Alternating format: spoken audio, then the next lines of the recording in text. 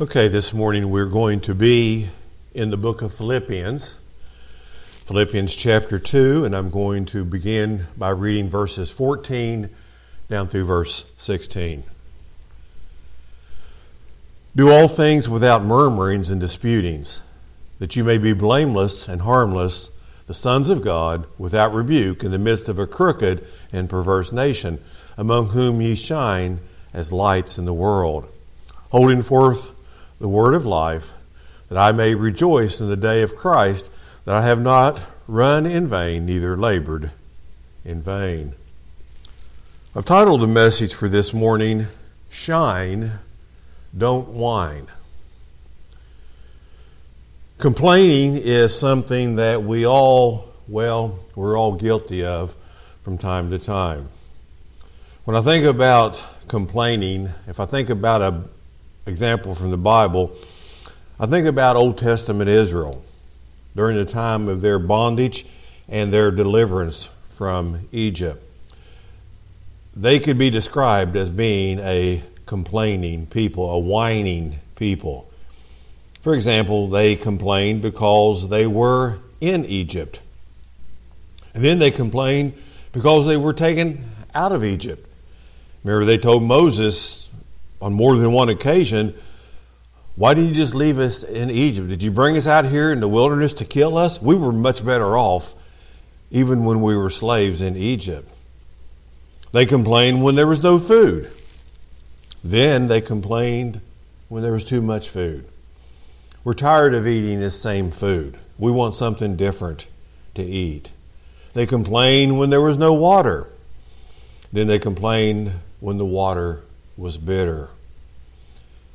They complained about the way that Moses led them. And on and on and on we could go by looking at all the different ways that these people complained to God. But let's make sure that we don't point the finger at these people. Because the truth of the matter is that we all do our share of whining. We do our share of complaining. I mean, just think about today. I think it's safe to say that we Americans today probably live in the most prosperous society that's ever existed.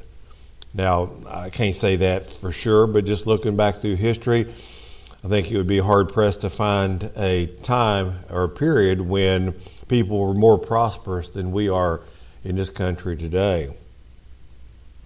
Most of us not only have everything that we need, but most of us also have the things that we want that we necessarily don't need. And yet, so many people are not satisfied. People complain. They whine about everything, even though they have so much to be thankful for. Let me ask you, is complaining, this whining, is it something that we should be concerned about? Or do we just simply say, well, everybody does it. Everybody complains. Just like most people overeat. And so we just kind of have a tendency to just kind of push that to the side or just kind of laugh it off as if it's not really a big deal. It might be a sin, but it's not a big sin. It's not sin like other sins are. And so we just kind of brush it off.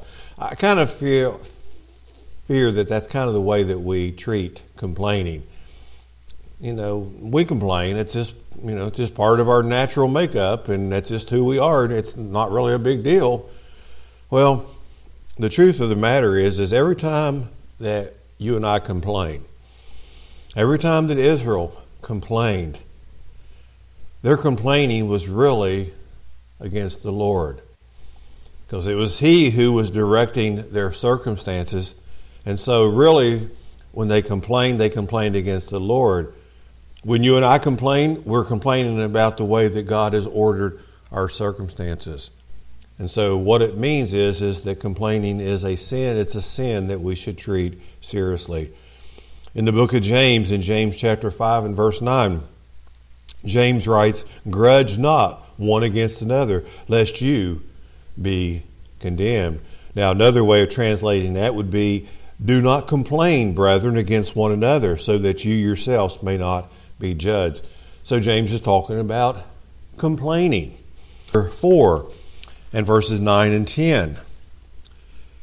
Use hospitality one to another without grudging or without complaining. As every man hath received the gift, even so minister the same one to another as good stewards of the manifold grace of God. See, God called the nation of Israel to be a light in this world. They were different. They were God's people, and they were to function as a light in a world that was filled with darkness. Well, instead of shining as lights, what they did was they whined and they acted just like the nations around them did. So what I want to do for our time today is focus on verses 14 through 16, where Paul is continuing to talk about what I believe is the doctrine of sanctification. Verses 12 through 13, I believe Paul's talking about sanctification. He talks about how that we work out our salvation with fear and trembling, but it is God that works in us. And so we see that sanctification is both a work of man and a work of God. We work together so that we can be made in the image of Christ.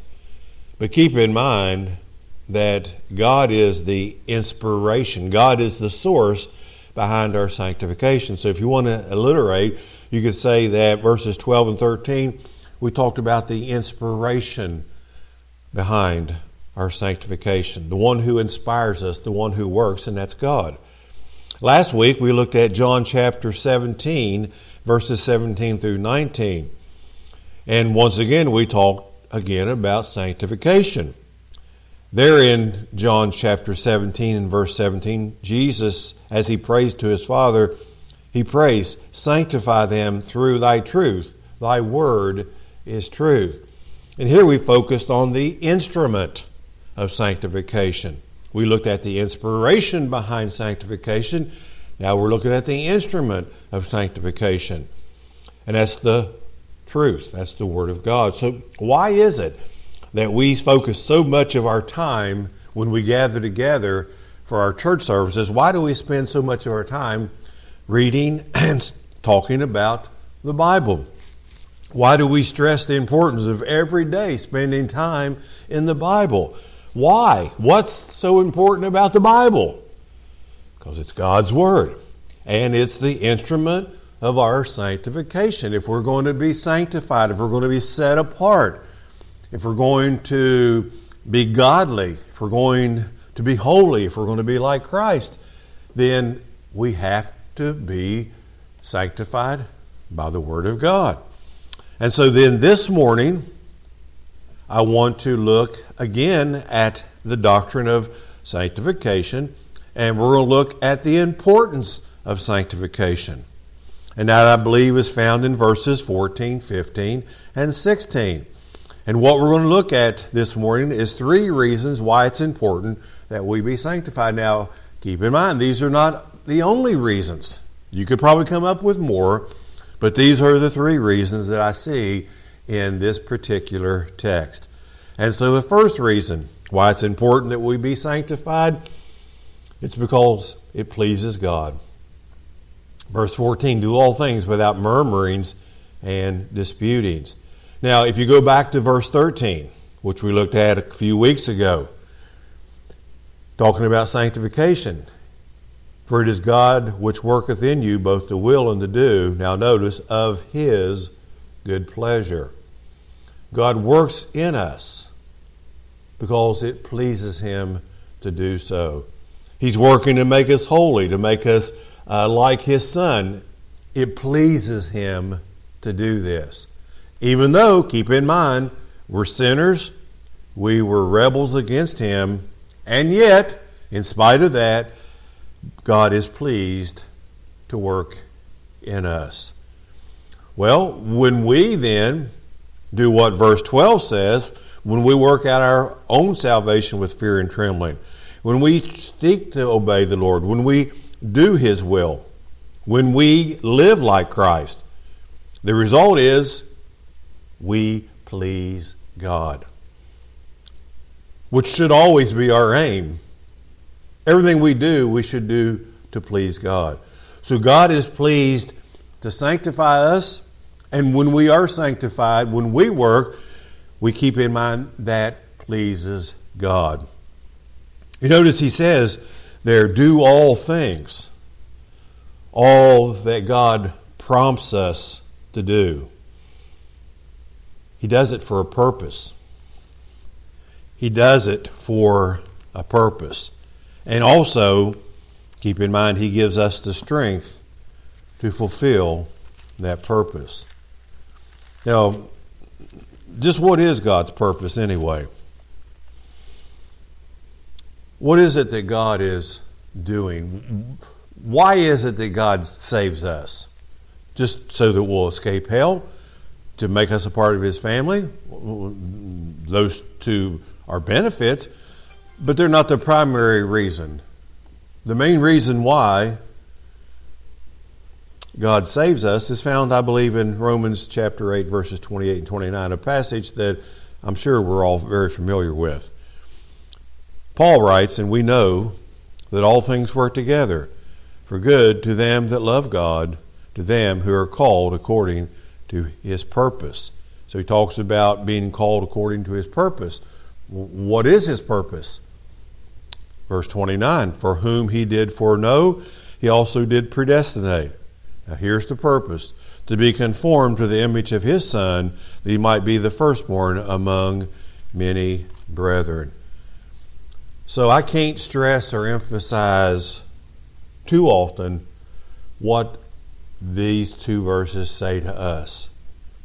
Again, why is it that you're saved? If you're saved, why does God save you? Why did God justify you? Well, to make you into the image of his Son.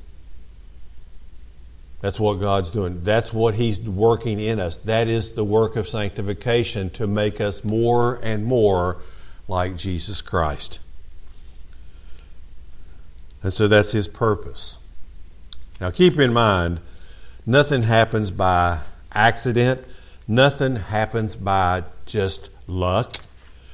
You know, a lot of times, and I catch myself doing this sometimes, and I try to not do this, but a lot of times when somebody's going to do something, you know, say my grandkids are getting ready to play a football game or a soccer game, and I say, good luck in your game. Or if they have a test that's going to say, good luck on your test. Or if they're going to take their driver's license, the test, good luck on your test. If they go in for a job interview, good luck in your interview. I'm saying something that I don't even believe. Because I don't believe there's any such thing as luck. Not when a God who is sovereign, who rules and reigns over all things, there's no such thing as luck. No, there's no accident. God is in sovereign control over all things. So let's make sure that we always keep that in mind. Now, our desire as those who belong to Christ, our desire is to please him, to please the one who has saved us and the one who is sanctifying us. And we know that Jesus always pleased his Father. We know that on 2 occasions when the Father spoke audibly from heaven in regard to his Son, he said, this is my beloved Son, in whom I am pleased? No, in whom I am well pleased. So Jesus always did what pleased his Father. Well, you and I who are in Christ, you and I who are united to Christ, you and I who are saved, we should be like Christ. And the result is our Father will be well pleased. Now, in order for us then to do this, to please him, there's a couple things that we need to avoid, and he brings it out in verse 14. He says, do all things, notice, without murmurings and disputings. Murmuring, that means grumbling, complaining. Or he talked about Israel and how they complained. The Pharisees, they often grumbled and complained about the Lord Jesus Christ. He breaks the Sabbath. He doesn't keep the Sabbath. He doesn't keep the law. Or look at him. He's eating with prostitutes and tax collectors. So they were always grumbling. They were complaining about what Jesus did. Then he talks about disputings. It means to question, to argue. To where we get our word dialogue. You know, today people are encouraged to open up dialogue, to converse with each other, to talk, to air out our differences. Now, from a human standpoint, men relating to other men, there's no problem there. We probably do need to be more like that. We need to have a dialogue. We need to have an open conversation. We need to be able to sit down and air out our differences. But friends, when it comes to our relationship with God, we don't need a dialogue. We don't need to air out our differences. What we need to do is put our hand over our mouth and be quiet. Stop questioning God. Because the problem between man and God does not rest with God. The problem is with man. And God has spoken in His Word of what man needs to do. So there's no dialogue that needs to take place. But so often what happens is that men, they question God's right to rule and to reign and to do the things that He does. Talking about obedience, and that's what we're doing. We're to live in obedience to the Lord. That's what it really means to be sanctified. There's two different types of obedience. There's a willing, cheerful obedience where we do things because we want to and we do it cheerfully, which is the way we should obey. And then there is a complaining. There's a grumbling obedience where we're doing something but we really don't want to. I'm reminded of the story of the young boy who kept standing up in the back seat of the car. Mom kept saying, "You need to sit down. You need to sit down." And finally she said, "If you don't sit down, I'm going to pull the car over and you're going to be in trouble." And then the boy reluctantly sits down. And Mom looks back and says, "Now that's better."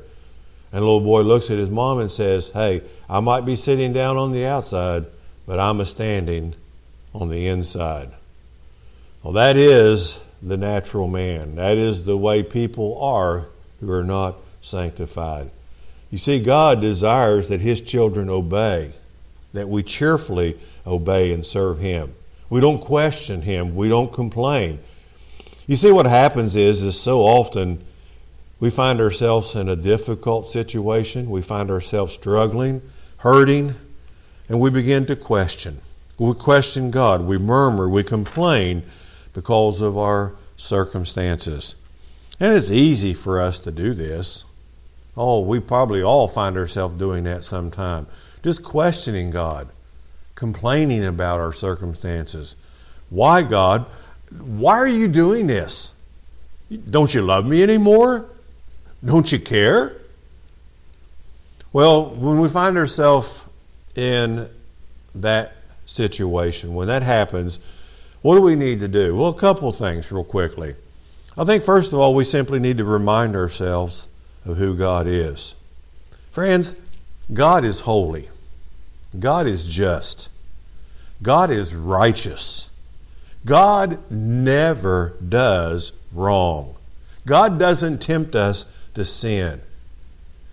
God always does what is right. And so we have no reason to complain because God is just and right in what He does. Whatever comes into our life, God means it for good, not evil. Do you believe that? Do you really believe that? I certainly hope that you do. Because if you don't, you're going to find yourself murmuring and complaining all the time. See, our Heavenly Father is not so much concerned about how much money we make, or how big a house we have, or what kind of car we drive, or what kind of clothes we wear, or how well known we are, or whatever we've accomplished. No, He's mainly concerned with how much we look like His Son. You realize that? That's God's main purpose. That's what He's most concerned about. He wants us to look just like His Son. He wants us to be like Him. Oh, if we could really, truly understand this, if we would just grasp this, if we would just continually remind ourselves every day that this is what God is doing, this is what God's purpose is, and whatever comes in our life, good or bad, it's for a reason, it's for a purpose, to make us like His Son, to sanctify us, then we would stop complaining and please Him. Also, we need to remind ourselves of God's greatness, of His sovereign power over all of us, which I just mentioned a minute ago. Let me read to you from Isaiah chapter 55 and verse 8. For my thoughts are not your thoughts, neither are your ways my ways, saith the Lord. How true that is.